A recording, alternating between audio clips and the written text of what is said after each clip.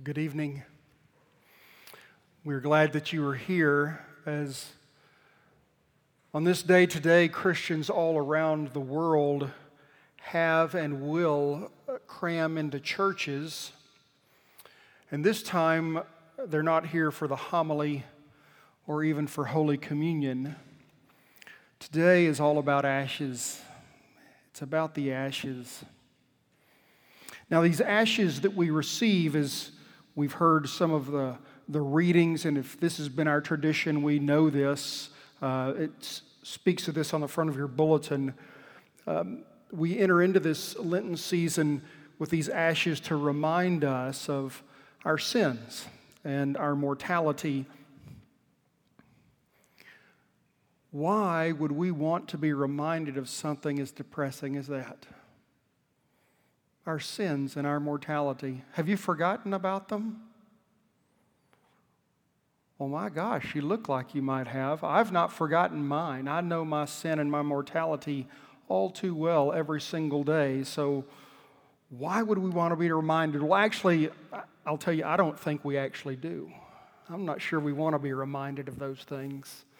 And it begs the question then, why do people like to come to this service anyway? Well, in my jaded moments, which I admit if not all are not all behind me, I think one of the reasons I think some people like to come to this service is it's a living, breathing Facebook post that instead of displaying our trophies in cyberspace, we show them on our foreheads, the things that we've been doing. And this is what I'm about, and kind of putting our best religious foot forward, if you will. So in my jaded moments, I believe that, and I know it's not particularly nice of me. So it's a good thing that here in just a moment, I'm going to get a nice opportunity to confess my wretched humanity and thoughts and be forgiven. But seriously, it seems that it is only after an honest reflection on our sin, on our limitations, our frailties, our mortality, that we realize our only way forward to wholeness, to salvation, our only recourse is God.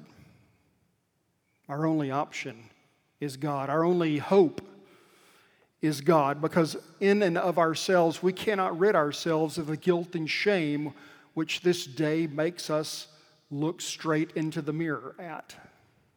We can't do this of ourselves. Sure, we can, and we do, and we become pretty adept at it. We can project our guilt and shame onto others and kind of blame shift. We've been doing it from the very beginning. But to actually deal with it, to face our own sin and frailty and mortality, well, only God can help us deal with that. The ashes that we will receive today remind us not only of our sins, but also of God's forgiveness and goodness to us.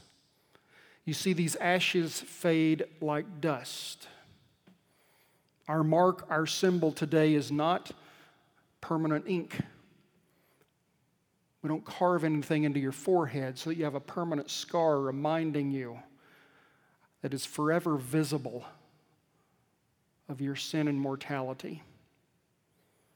So during Lent, the church does ask us to begin to reflect on our frailty and our sin, but to reflect on them in the light of God's forgiveness.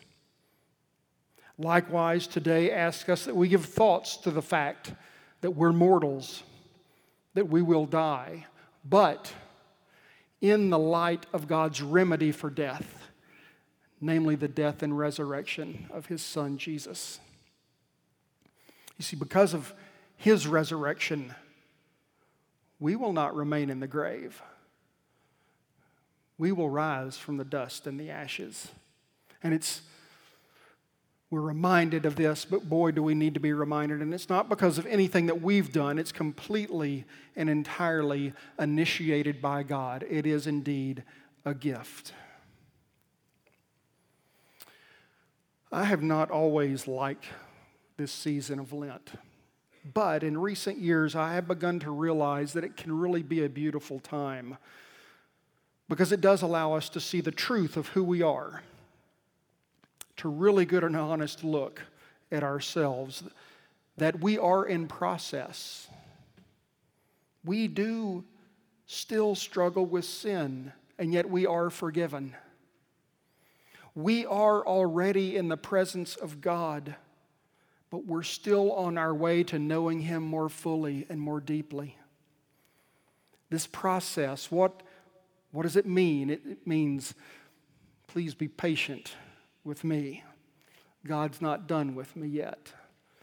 I bear these ashes, but God is not finished with me. In fact, isn't that the point of everything? We're not finished. We're not finished. We're in process. And it may feel like this has been around a long time, but we've been in process much longer than this organ installation has been. This will be over soon. We will continue to be in process. The ashes, though, that we receive today, they've finished their journey, right? They're at the end. There's nothing left for ashes to do.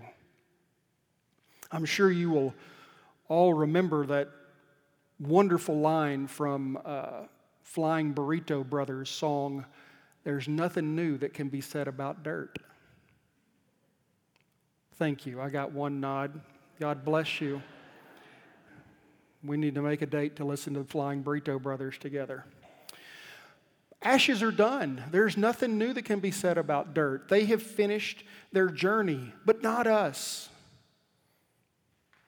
The resurrection says we have been gripped by stronger stuff. Sin and death exhibited today in these ashes upon our foreheads, they are not the primary display for the day. We do wear them, but they're not primary.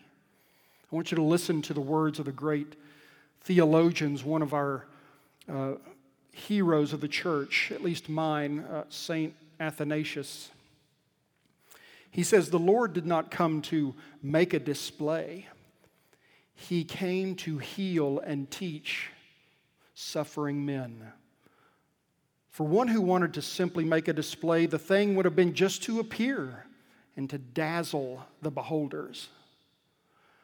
But for Him who came to heal, for Him who came to teach, the way was not merely to dwell here, but to put Himself at the disposal of those who need Him. And that's what we're reminded of today.